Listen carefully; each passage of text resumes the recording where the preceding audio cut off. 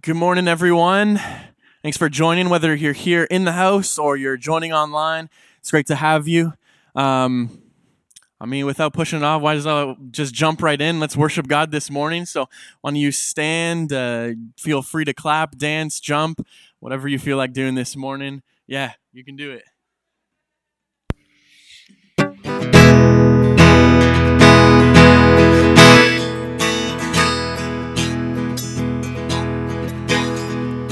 Come all you weary, come all you thirsty, come to the well that never runs dry.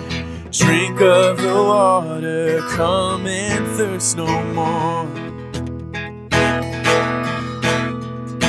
Come all you sinners, come find His mercy. Come to the table, He will satisfy. Taste of His goodness, find what you're looking for. For God so loved the world that He gave us His one and only Son to save us. Whoever believes in Him will live forever. Bring all your failures, bring your addictions, come lay them down at the foot of the cross. Jesus is waiting there with open arms. For God so loved the world that He gave us His one and only Son to save us. Whoever believes in Him will live forever.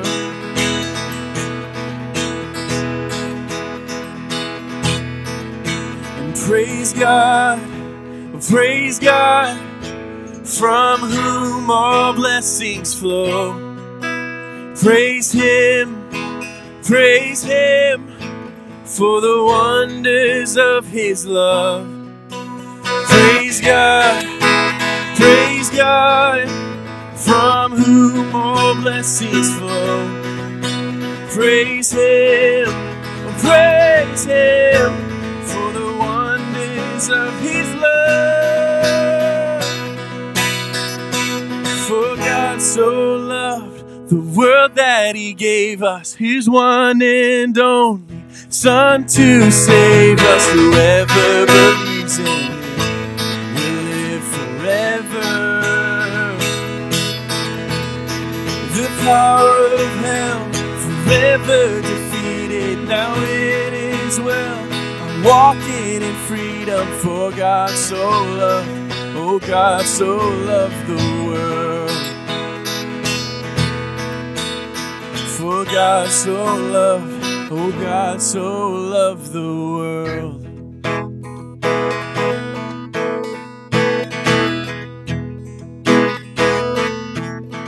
And open the eyes of my heart, Lord. Open the eyes of my heart. I want to see You. I want to see You. Open the eyes of my heart, Lord. Open the eyes of my heart. I want to see You. I want to see You. To see You high and lifted up, shining in the light of Your glory. Pour out Your power and love as we sing holy, holy, holy. And open the eyes of my heart, Lord. Open the eyes of my heart. I want to see You. Oh, I want to see You. And open the eyes of my heart, Lord. And open the eyes of my heart. I want to see You. Oh, I want to see You. To see You high and lifted up, shining in the light of Your glory. Pour out Your power and love as we sing, holy, holy, holy, to see you high and lifted up, shining in the light of your glory. Pour out your power and love as we sing, holy, holy, holy. Holy, holy, holy. Holy, holy, holy. Holy, holy, holy. I want to see you. Holy, holy, holy. Holy, holy, holy. Holy, holy, holy. I want to see you. To see you high and lifted up, shining in the light of your glory. Pour out your power and love as we sing, holy, holy, holy, to see you high and lifted up, shining in the light of your glory. Pour out your power and love as we sing, holy, holy, holy. And holy, holy, holy. Holy, holy, holy. Holy, holy, holy. I want to see you. Sing that again. And holy, holy, holy. Holy, holy, holy. Holy, holy, holy. I want to see you. Amen. Good morning. Before you're seated, won't you just wave, say hi to somebody, and then you can be seated this morning.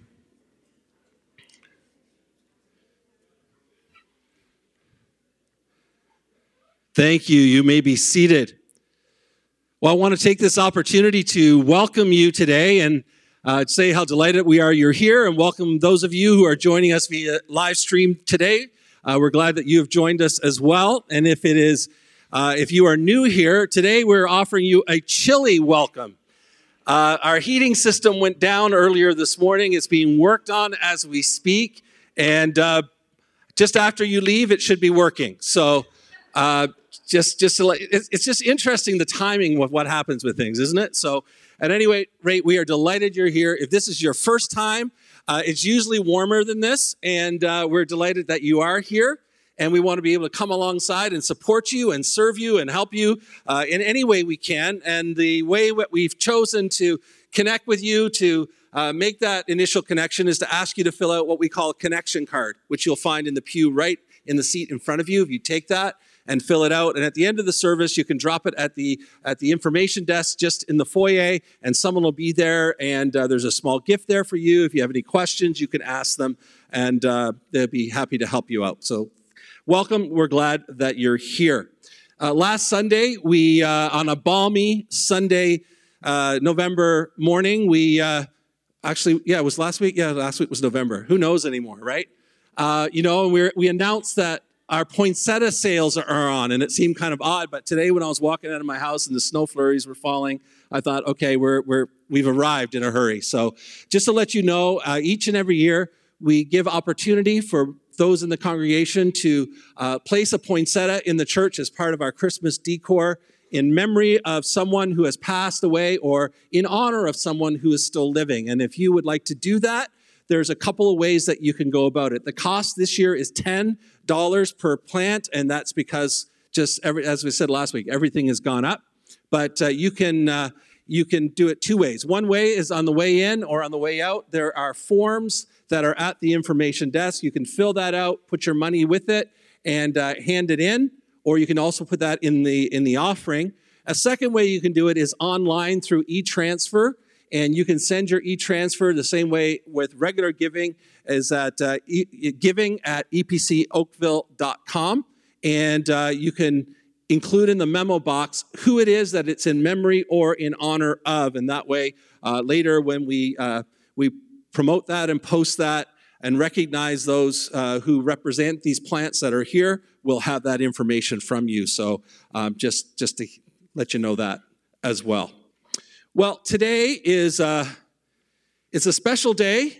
Today we are congratulating Cindy Joyner on her retirement after serving as our office administrator here at EPC for approximately 17 and a half years. And as I was thinking about that, I was thinking, in addition to serving the members of our congregation, and many of you have had the privilege of being on the serving end of Cindy's time here, and those who are from our community, Cindy has worked alongside 3 assistant pastors, 5 youth pastors, 5 children's pastors, 1 lead pastor, 2 treasurers, multiple admin council members, and 2 custodians. So that's a lot of people to get used to over the years and to have that chemistry with and work with, but Cindy's done that diligently. Cindy has made a significant contribution to the ministry of EPC as she has faithfully served with compassion, diligence, and loyalty. Cindy's role reached far beyond administration as she patiently and caringly ministered to those that she had contact with, often encouraging and even praying with those who needed spiritual support while pastors were out of the office. Now, for me personally, today is more than celebrating the retirement of a long-serving employee. After working together for so long, Cindy is like family.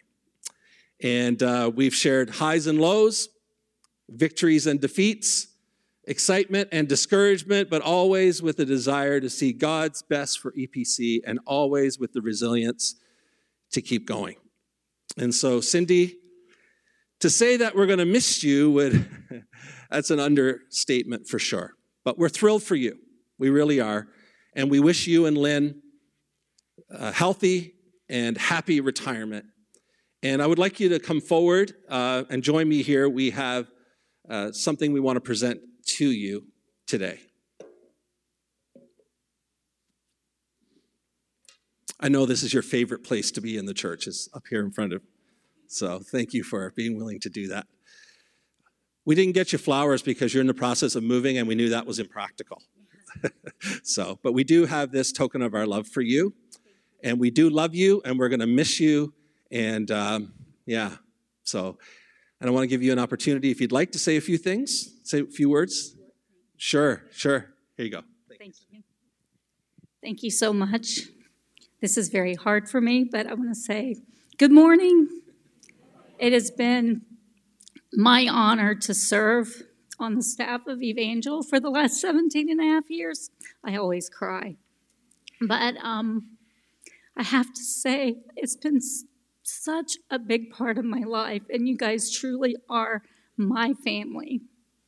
26 years ago, my husband and I and our kids, we relocated to Oakville, and it was in November, and we came in December to Evangel, and we visited here, and everyone were so friendly, and they opened their arms. People invited us to their house right away.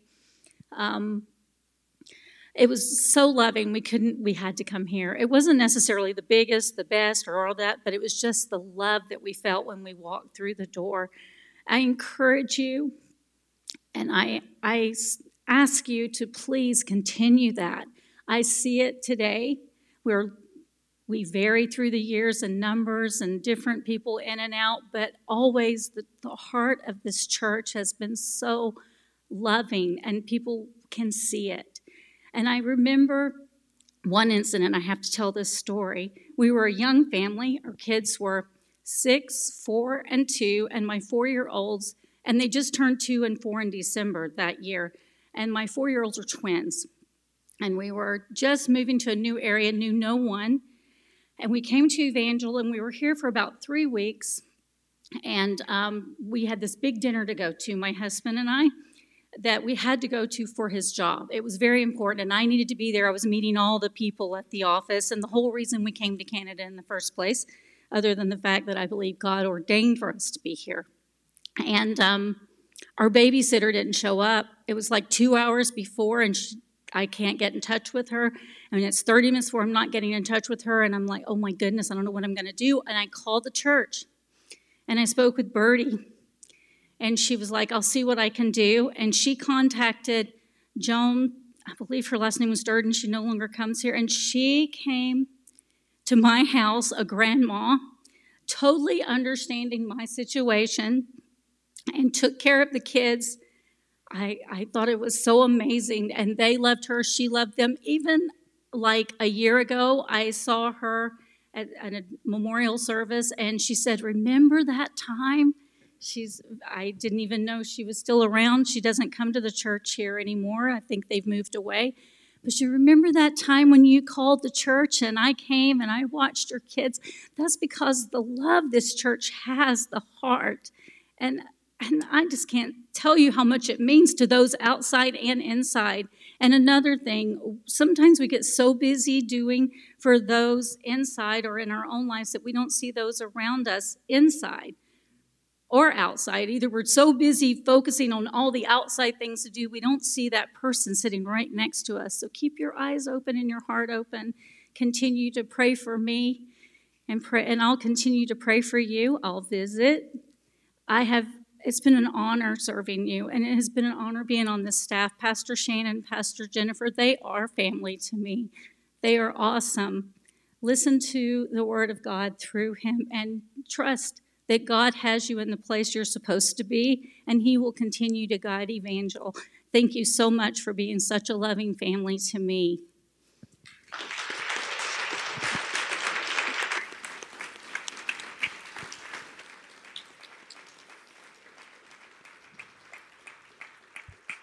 Thank you, Cindy.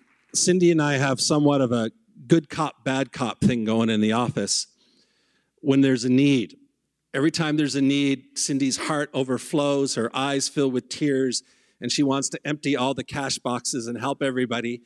And then I'm the mean one who says, well, no, we can't really do that. And there have been so many days where I just look at her and say, you know what, just do whatever you want to do. It's all right. So hopefully going forward, someone else is going to have to step up and be the nice one to in those situations, because her heart was always so full for people, especially those who are in need. So thank you, Cindy. God bless you. At the end of the service today, we will be celebrating Cindy's time here with a social after church. We invite you to all stay and be a part of it and have an opportunity to say goodbye to Cindy and just to share some moments with her.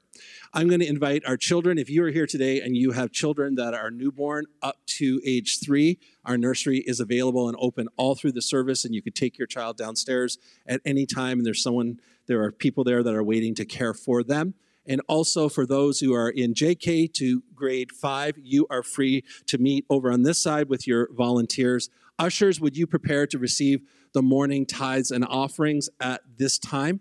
And as we give today, I'm going to hand it back to Andrew to continue to lead us this morning. God bless you. Thank you.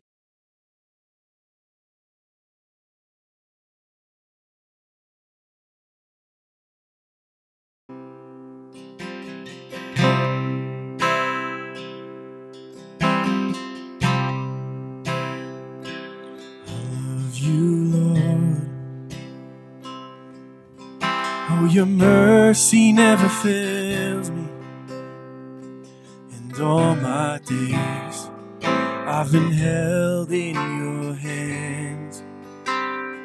From the moment that I wake up until I lay my head, I will sing of the goodness of God.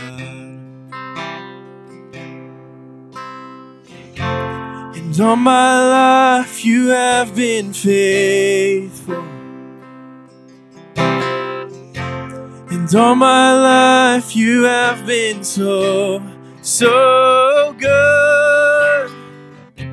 With every breath that I am able, oh, I will sing of the goodness of God. I love your voice. You have led me through the fire in darkest night. You are close like no other. I've known you as a father. I've known you as a friend. And I have lived in the goodness of God. And all my life you have been faithful. And all my life you have been so, so good. With every breath that I am made, oh, I will sing of the goodness of God. Why don't you say this and continue? And your goodness is running after, it's running after me. Your goodness is running after, it's running after me. With my life laid down, surrendered now, I give you everything. Oh, your goodness is running after, it's running after me. Your goodness is running after, it's running after me. Your goodness is running after, it's running after me. With my life laid down, surrendered now, I give you everything. Oh, your goodness is running after, it's running after me.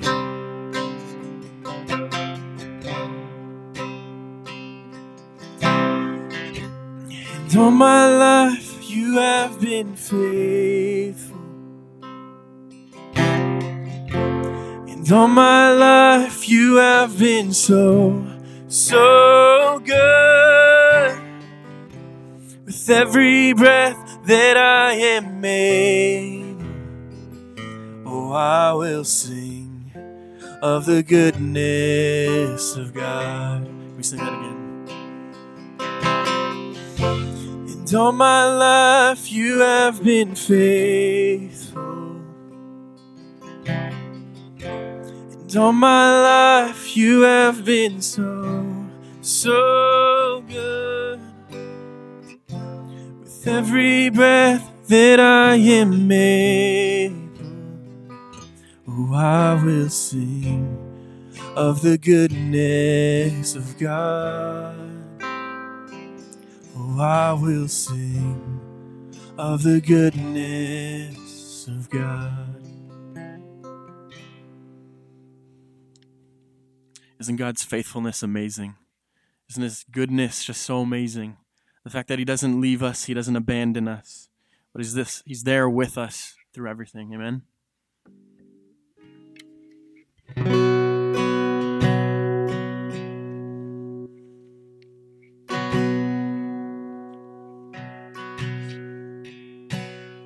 And standing on this mountaintop, looking just how far we've come, knowing that for every step you were with. Kneeling on this battleground, seeing just how much you've done, knowing every victory was your power. Scars and struggles on their way, but with joy our hearts can say, yes, our hearts can say. Never once did we ever walk alone. Never once did you leave us on our own. You are faithful, God, you are faithful. Standing on this mountaintop, looking just how far we've come, knowing that for every step you were with us. kneeling on this battleground, seeing just how far, knowing every victory is your power in us. Scars and struggles on the way, but with joy our hearts will sing. Yes, our hearts can sing. Never once did we ever walk alone. Never once did you leave us on our own. You are faithful, God, you are faithful. Oh, you are faithful, God, you are faithful. Scars and struggles on the way, but with joy our hearts can say, oh, never once did we ever walk alone. Carried by your constant grace, held within your perfect peace. Oh, never once, no, we never walk alone.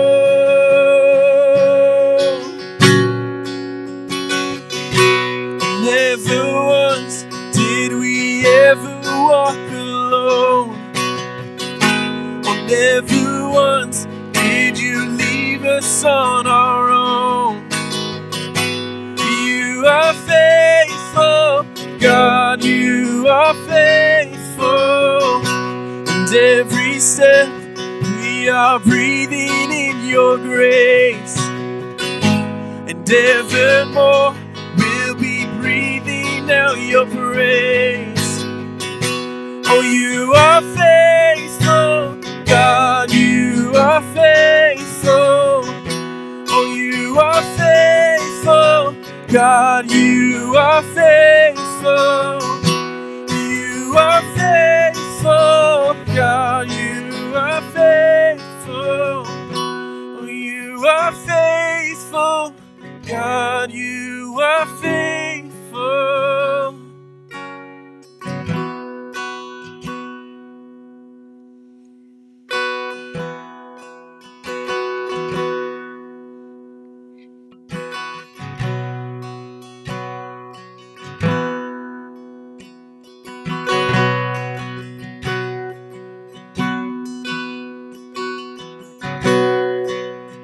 Are you hurting and broken within? Overwhelmed by the weight of your sin? Oh, Jesus is calling. Have you come to the end of yourself? Do you thirst for a drink from the well? Oh, Jesus is calling.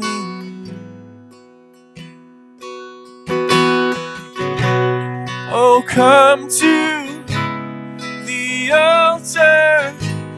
The Father's are open wide. Forgiveness was bought with the precious blood of Jesus Christ.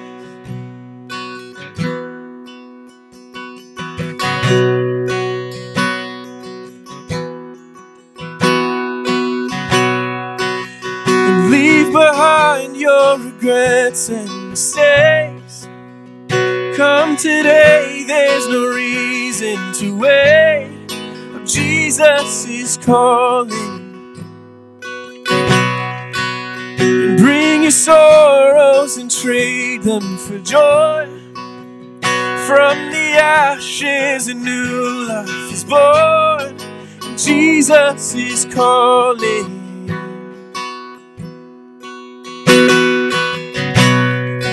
Come to the altar. The Father's arms are open wide. Forgiveness was bought with the precious blood of Jesus Christ. Oh, come to the the altar. The Father's arms are open wide. Forgiveness was bought with the precious blood of Jesus Christ.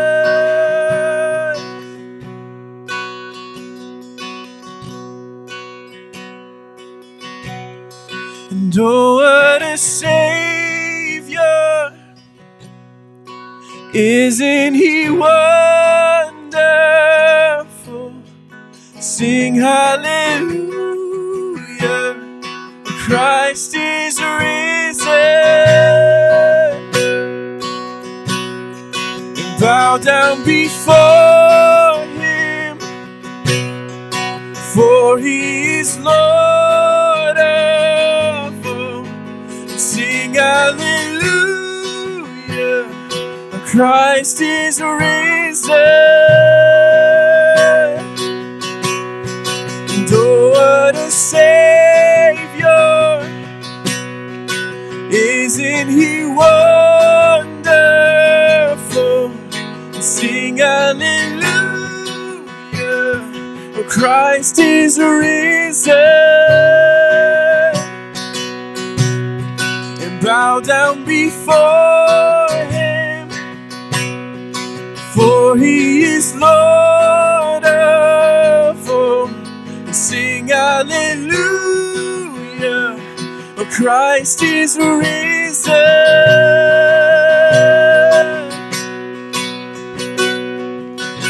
And oh, come to the altar, the Father.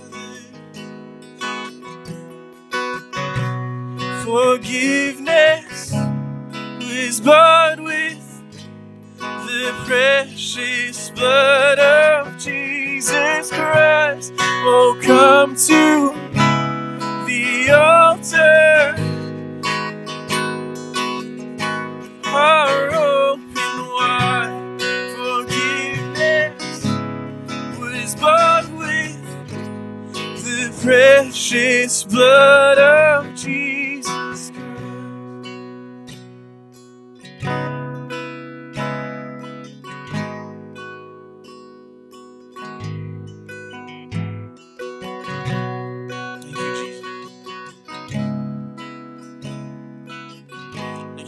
Sacrifice. That by laying yourself down, you covered the sins of humanity.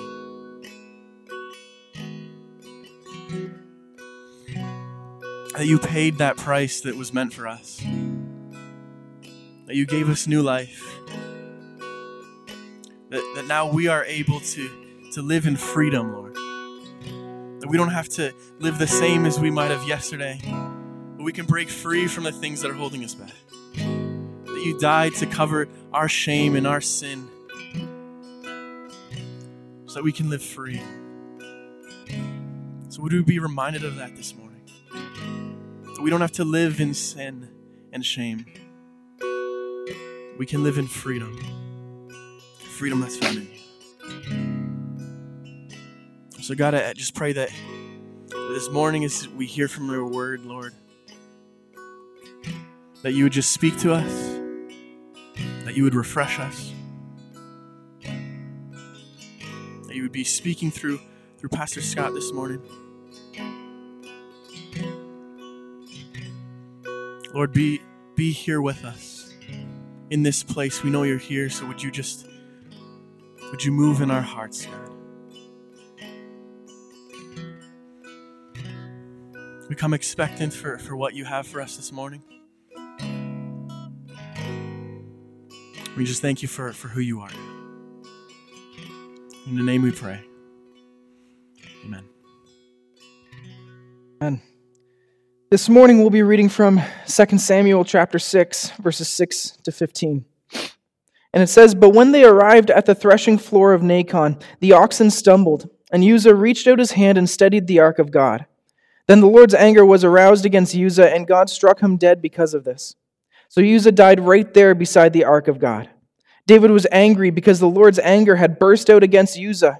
He named that place Perez Uzzah, which means to burst out against Uzzah, as it still is called today. David was now afraid of the Lord, and he asked, "How can I ever bring the ark of the Lord back into my care?" So David decided not to move the ark of the Lord into the city of David. Instead, he took it to the house of Obed-Edom of Gath. The ark of the Lord remained there in Obed-Edom's house for 3 months, and the Lord blessed Obed-Edom and his entire household. Then King David was told the Lord had blessed Obed-Edom's household and everything he has because of the ark of God. So David went there and brought the ark of God from the house of Obed-Edom to the city of David with a great celebration. After the men who were carrying the ark of the Lord had gone 6 steps, David sacrificed a bull and a fattened calf. And David danced before the Lord with all his might, wearing a priestly garment. So David and all the people of Israel brought up the ark of the Lord with shouts of joy and the blowing of ram's horns. Thank you. You may be seated this morning. Well, we all have those moments in our lives growing up where you are told by your parents or a teacher or someone in authority not to touch something because there will be consequences if you do. We've been in that phase of constantly telling our daughter what she isn't allowed to go near. And I don't know if you guys are the same. Mid-November hits and we put up our Christmas tree just yesterday with Lucy. And so now we're telling her not to go near the tree because, we're confident enough that we didn't tie the tree down. We didn't put a gate around it. Lucy can freely go up. And so we trust her to be able to listen to us when we say not to touch that thing. But I also remember last year, actually almost a year now, when we first moved into the upper level of the house that we're in, there's this gas range in our kitchen. And before we could get our baby gates up to block off the kitchen, our daughter managed to sneak in without us noticing and turn on one of the gas burners, despite us telling us multiple times not to do so. All of a sudden, in front of her eyes, flames erupted under the burner and scared the daylights out of her, because she finally understood why Mom and Dad kept telling her not to touch the oven. In fact, she got so scared from that she even refused to turn on her plastic toy kitchen that also had a gas range where plastic flames would come up because she was so afraid of that moment. We are told not to touch something, and suddenly it makes us want to even more, despite knowing that there might be consequences to that action.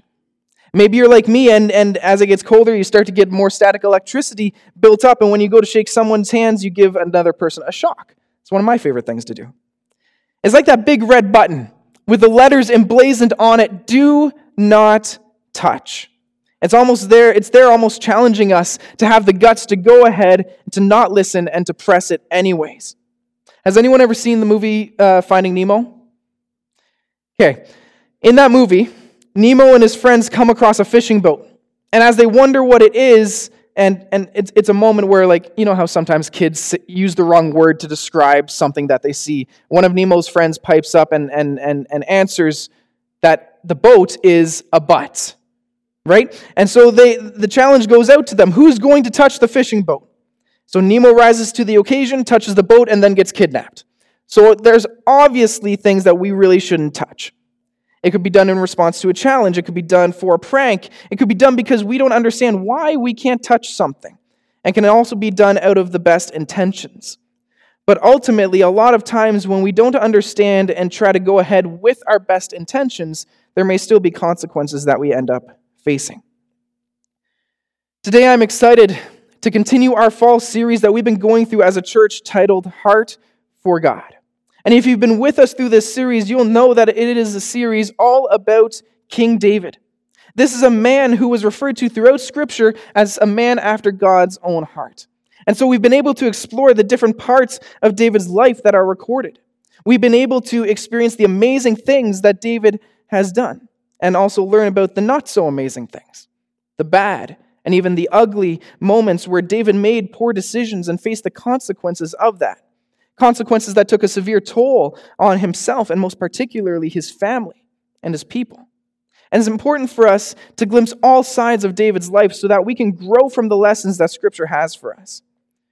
We've seen how David began living in ways that stood opposite to his description as a man after God's own heart. In fact, many of those times can probably be described as a violation of God's heart for his creation. But for today's message in this series, we're going to be taking a step back a little bit in the timeline of David's life and see a moment before Bathsheba, before Tamar, before the census, where David is still very new in his role as the king of Israel. Only 7 years into his reign, in fact. David has won many battles before this story. He has reclaimed Israel's capital, and after succeeding in making Jerusalem the political capital of Israel, he wants to make it the religious capital as well. And his way of achieving this is by bringing the Ark of the Covenant back to Jerusalem. And if you don't know what the Ark of the Covenant is, it's basically this ornate gold-plated chest that housed the two tablets of the law given to Moses by God.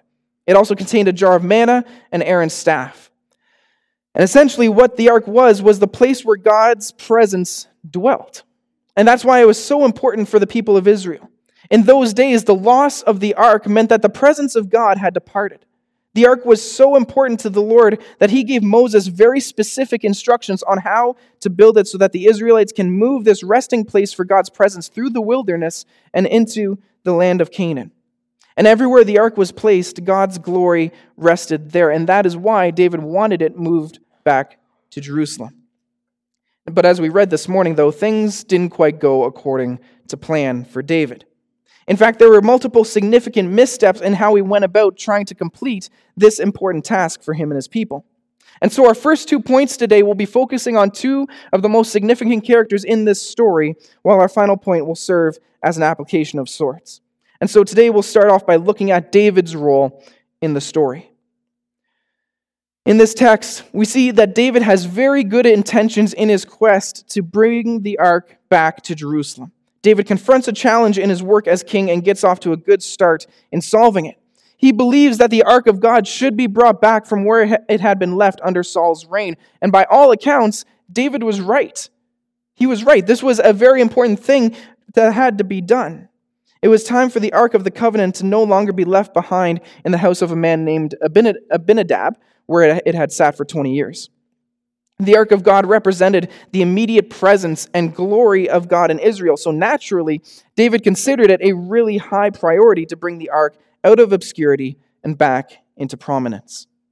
David wanted Israel to be alive with the sense of the near presence and glory of God. And so what we read from 2 Samuel this morning is actually repeated in 1 Chronicles, but I find it adds a little bit of extra detail of the planning stages for David moving the Ark back to Jerusalem. And so 1 Chronicles chapter 13, verse 1-3 says, David consulted with all his officials, including the generals and captains of the army. Then he addressed the entire assembly of Israel as follows: If you approve, and if it is the will of the Lord our God, let us send messages to all the Israelites throughout the land, including the priests and Levites in their towns and pasture lands. Let us invite them to come and join us. It is time to bring the ark of our God, for we neglected it during the reign of Saul. What is most interesting to me here in this passage, and I also wonder if you noticed it as well, is that in the desire to bring back the ark to Jerusalem, David worked to consult all his officials, everyone around him, his generals, captains of his army. And then he addressed the entire assembly of Israel with the news, and to say that they were excited wouldn't even begin to cover it. This event was a massive undertaking, and so incredibly important to the people of Israel. But significantly, there's also a lot that we can learn about what this text doesn't say. Because with all the people around David who he consulted with, not once were we told that he consulted with God. And you'd think that that wouldn't be the case, as he was wanting to bring the very thing that housed the presence of God and represented his closeness back to Jerusalem. But instead, we see from the very outset of the development of this idea that David, maybe in his excitement over bringing back the ark, allowed his good intentions to overshadow the importance of asking God what his purpose was for this task. It's kind of like planning a birthday party for a good friend. You have everything lined up, right? You have music going, live music. You have food catered. Everyone who is close to them is there and involved in some way. But partway through the party, you realize that you forgot to invite the person whose birthday it actually is. All these good intentions and dreams and passions of David to make this the political move of his career completely misses the heart of God. And unfortunately, it's not like the people at the time could hang their hat on not knowing how the ark should be brought back to Jerusalem. They absolutely knew. In the book of Numbers, chapter 4, it lists the duties of the Kohathite clan in the tribe of Levi. And one of those duties is how to carry the ark. It must be carried using 2 wooden poles that slide into each side of the ark, which must then be carried using the poles on the shoulders of the people from this clan. If they were to touch the ark, they would die from doing so. And this is all starting to sound a little bit familiar. These would be rules that David and his inner circle, as well as the priests and the people of Israel, would have heard about in their lifetime. But in the excitement and the energy from this decision made by David, which again is hugely political for him and would unite the 12 tribes and cement his rule, good intentions weren't applied with faithfulness to God. In fact, when the ark was in the hands of the Philistines, how did they transport it? Using a cart. And so we find David and his people who had God's law run into difficulty while transporting it using a cart of their own because they should have and did know better. And so we find David in the middle of transporting the Ark of the Covenant, and our text says that they placed the Ark of the Covenant on a new cart, and it's important that I point that out, a brand new cart from Abinadab's house, and that the cart was guided by Abinadab's 2 sons, Uzzah and Ahio. In front of the cart was essentially a party. There was dancing, there was music. David and the people were celebrating. But the party was cut short, however, when the oxen tied to the cart stumbled, and in a moment that again was probably guided by good intentions, Uzzah reached out his hand out to steady the ark and was struck dead for touching it. From there we get to read about a host of emotions that overcame David because of this. 2 Samuel tells us that he was afraid, but 1 Chronicles goes further by telling us that he was angry with God. He was angry with God that this happened, and then he grew afraid. And it wasn't a healthy fear, but an unhealthy one that caused him to draw back and to even doubt this whole task, this whole journey of bringing the ark back to Jerusalem. David knew it was important to bring the ark of the Lord into the center of Israel's life, and he wanted all of Israel to be excited about the presence and glory of God. But because of what happened to Uzzah, David felt he couldn't do what God wanted him to do. Instead, David gave up, took the ark aside, and left it at the house of a man named Obed-Edom for 3 months. And then now I want to move into talking about Obed-Edom for a second. When it comes to the story of Obed-Edom, I like to think of this passing around of the Ark of the Covenant like the most dangerous game of hot potato ever played. Right? You know how that game goes. Hot potato, pass it on, you're on fire. Right? Well, the proverbial hot potato has just landed on Obed-Edom's doorstep after someone caught on fire.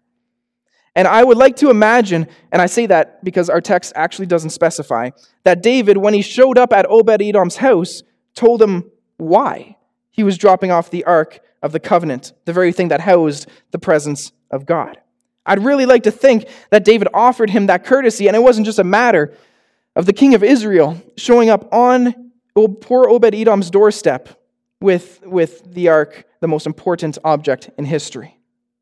Either way, though, if you were Obed-Edom, you'd have a decision to make here. Like someone just died for mishandling the ark. And you can say, no, I don't want this in my house, and you can shut the door on your king's face.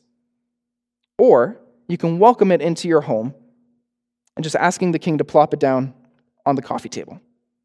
For Obed-Edom, this is an out-of-this-world kind of situation, but as we read this morning, Obed-Edom welcomed the ark into his home, while David journeyed back to Jerusalem. And that's where the ark remained for a whole 3 months.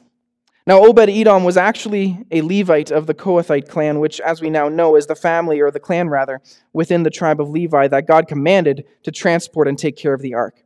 And so in keeping with those rules for care of the ark, we learn about how in the 3 months that the ark remained in Obed-Edom's house, he was blessed by the Lord, and his entire household was blessed as well. We can infer from this that Obed-Edom was a God-fearing man and showed proper reverence for the ark, unlike Uzzah, who might have grown comfortable with it, having had it in his home for almost 20 years. Despite possibly knowing about Uzzah's fate, Obed-Edom welcomed the ark and seemingly had no misgivings, and as a godly man, Obed-Edom had nothing to fear. Proverbs 28:1 says, "But the godly are as bold as lions." And it could be that he viewed having the ark in his home as a high honor rather than a nuisance. And God rewarded his attitude.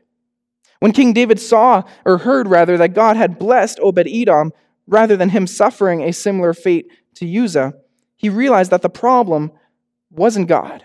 The problem wasn't the ark. The problem was David's faithfulness to God's purposes. His fear of transporting the ark dissipated, and he went once again to retrieve the ark, and this time he did so according to God's law and brought Levites to carry the ark on their shoulders. After the ark was moved, we can read later in 1 Chronicles how Obed-Edom was blessed, and one of those ways he was blessed was with being given 8 sons, all of whom and their father were listed as gatekeepers in God's temple. Obed-Edom in total had 62 heirs and a family legacy of complete faithfulness to the Lord. Obed-Edom, by his faith and attitude and actions, created a legacy of faith and relationship with the Lord. And the Lord was faithful back to Obed-Edom, establishing a legacy of blessings that spanned generations. Obed-Edom has such a small role in Scripture, but the magnitude of it is hard for us to ignore today. And in a lot of ways, Obed-Edom acts as a great foil for David later in life, as both men had key choices they needed to make which affected the lives of them and their families. In fact, I think it's so interesting to take a look back at this earlier point in David's life, knowing what we know now about what lies ahead for him. With Obed-Edom, his choices and actions created a legacy of faith for him and his family, and all of his descendants were greatly blessed because of it. Obed-Edom and his sons were also elevated to the position of gatekeepers in God's temple, whereas in regards to David, we know later on that the choices were made and mistakes were made which greatly affected the future of his family and his position. But what it is that makes David a man after God's own heart is that after his mistake in this context, we see him take ownership of his sin. He confessed his mistake and he got back up on his feet and said, God, I'm going to learn from this. I want to be changeable. I want to be made humble. And we see that in how he went back to retrieve the ark after 3 months at Obed-Edom's house. He knew that his original good intentions were about him, were about his political position, were about solidifying his kingship and not about God. I want to reread for you verse 13 to 15 of our passage from 2 Samuel this morning. It says, after the men who were carrying the ark of the Lord had gone 6 steps, David sacrificed a bull and a fattened calf. And David danced before the Lord with all his might, wearing a priestly garment. So David and all the people of Israel brought up the ark of the Lord with shouts of joy and the blowing of ram's horns. So David gets the parade started. They take 6 steps, and he stops the party and makes one thing clear at the outset, that this moment isn't about him, but it is about God. And so they made an extravagant sacrifice to the Lord at the beginning of the parade. And later on, when they arrived in Jerusalem successfully with the ark, David made another burnt offering to God. So what is different in the second attempt at moving the ark? It looks pretty much the same as the first one. David had the same good intentions that he had from the start. It looked the same. Again, they were dancing and worshiping with all that they had. The people involved could have easily just played the same songs as last time. They might not have needed even to practice or to learn new songs. The difference wasn't in the good intentions. The difference was in the faithfulness. David's role in the second attempt was to simply say that it is all about you, Lord. David didn't hold back anything in his own expression of worship. He didn't dance out of obligation, but out of heartfelt worship. He was glad to bring the ark of the Lord back into Jerusalem according to God's word. Michal, the daughter of Saul, criticized David's dancing as he came back into Jerusalem as unbecoming of the king. But David didn't let that ruin his worship. He simply responded later on in verse 21 that he was dancing before the Lord. David simply explained the truth, that he was doing this for God. How many of us are here this morning and can say that we do what we do for God and for God alone? It's a difficult question to ask. I know that in my own life, it's a question that challenges my own ego, my own plans, my own good intentions. But I also know that when I put myself aside and choose to follow God's purposes for me and for my family, I'll see that his ways have always been better than my own. And that is what leads me to worship him with all that I have. David knew it was important to bring the ark of God into the center of Israel's life. He knew it was important. He wanted all of Israel to be excited about the presence and the glory of God. And because of what happened to Uzzah, David felt he couldn't do what God had wanted him to do. The whole account reinforces the principle that God is invested in the process as well as in the outcome. God is invested in the process as well as in the outcome. It would never do for David or Israel to have the attitude, as long as we get the ark to Jerusalem, it doesn't matter how we do it. As long as we get it there, that's all that matters. But how they did it really did matter. How they did it really did matter. And how we do things today, especially in serving God, also matters. The best thing to me about looking at the life of David is how applicable it is to you and I in the present day. What have been our good intentions? Maybe we have some for our homes, our families, our workplaces, but most particularly for our church, our relationship with Jesus. So what would ever cause the presence of God and the desire to honor His will to decline so far in our lives that we make decisions that don't reflect His will for our lives? That we read His word without letting it transform our hearts. That we pray empty prayers without the faith to believe that God even hears them. That we walk past people who are suffering and in need and feel no desire to be the hands and feet of Jesus to a hurting world. Our faith lives can't be boiled down to, as long as I pray, it doesn't matter how often or when I do it. Or as long as I go to church on Sunday, I don't have to allow the message to change the way that I live. I believe that we have become so focused on the routine and the generality of our faith that we've actually begun neglecting the heart of God in doing so. James chapter 1, verse 22 says, "But don't just listen to God's word. You must do what it says.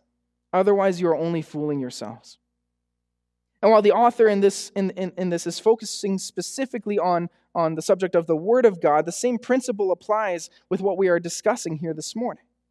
James makes it clear that those who trust God don't merely become experts at simply listening. To believe is to act upon what we hear. The faithful don't stop at the good intentions that we have in our relationship with Jesus.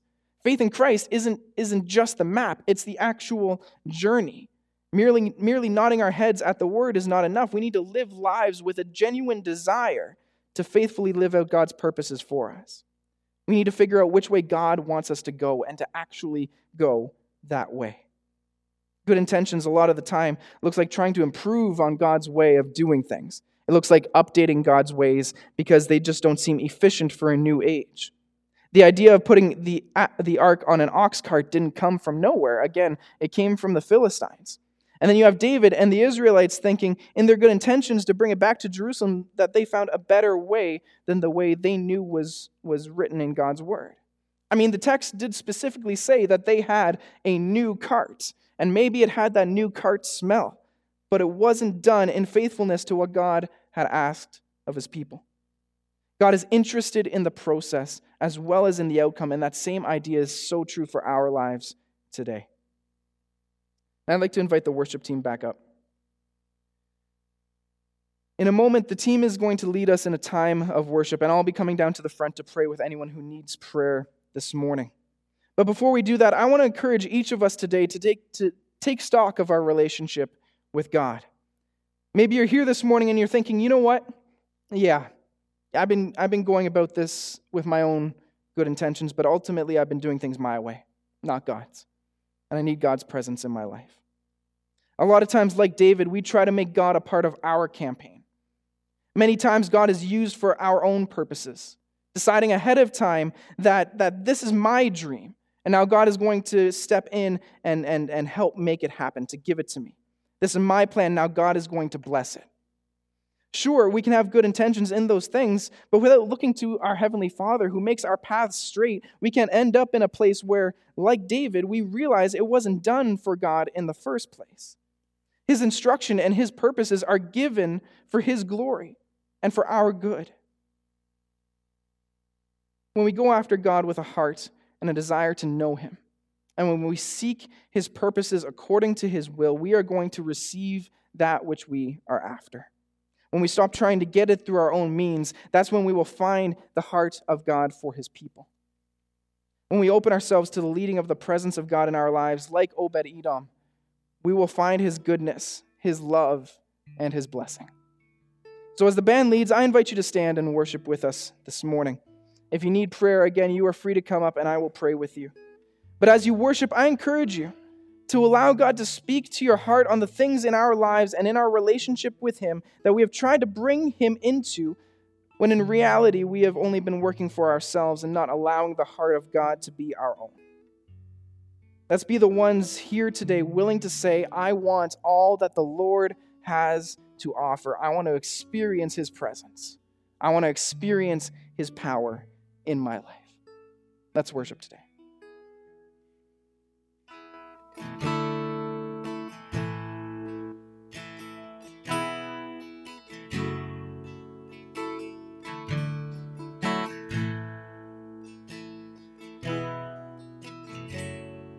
Count on one thing, the same God who never fails will not fail me now. You won't fail me now in the waiting. The same God who's never late is working all things out. He's working all things out. Oh yes, I will lift you high in the lowest valley. Yes, I will bless your name. Oh yes, I will sing for joy when my heart is heavy in all my days. Oh yes, I will.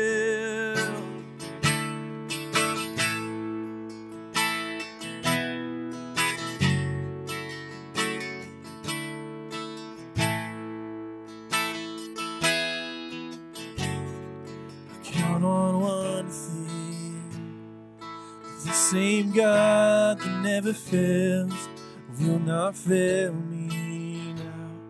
Oh, you won't fail me now in the waiting.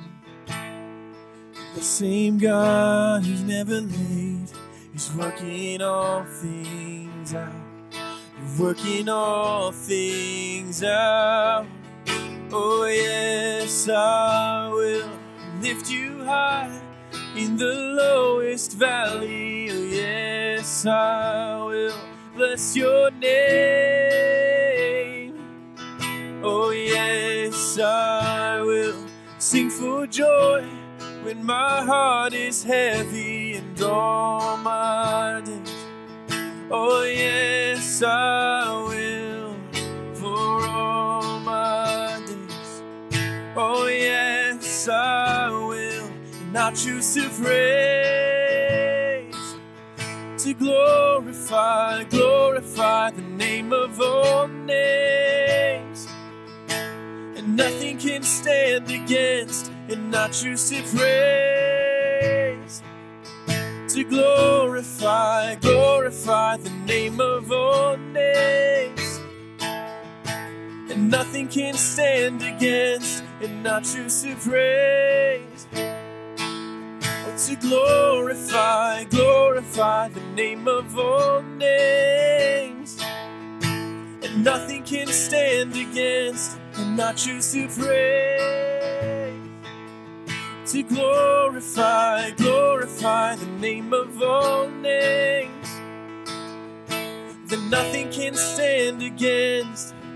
And yes, I will lift you high in the lowest valley. Yes, I will bless your name. Oh yes, I will sing for joy when my heart is heavy in all my days. Oh yes, I will for all my days. Oh yes, I will. So Jesus, we respond this morning with a yes, I will. God, we want to respond to your faithfulness to us with our own faithfulness to you in our lives, Jesus. So God, as we go from this place today and we go about our weeks and we get back into routine, Lord God, may we remember that you are with us and you desire a relationship with us. God, we lift up the prayers of our church family this morning. God, we pray for Phil Kehoe, who's in the hospital, Lord Jesus, and I just pray that you have your hand upon him, Lord God. You be with the doctors and the nurses, and God, whatever is going on in his life, Lord, I just pray for healing over his body, for safety for him. Jesus, we pray for Joe Pollock as well, God, as we've been praying the past couple weeks. Lord, I pray for comfort, for strength in his life as he's at home and healing. Jesus, may you be with him. And God, we also lift up Cindy to you.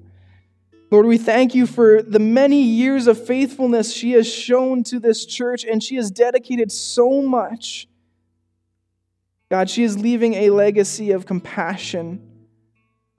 We thank you for all that she has done, and I bless her and her family as they move, as they get settled into retirement. God, may you bless this next phase of their lives.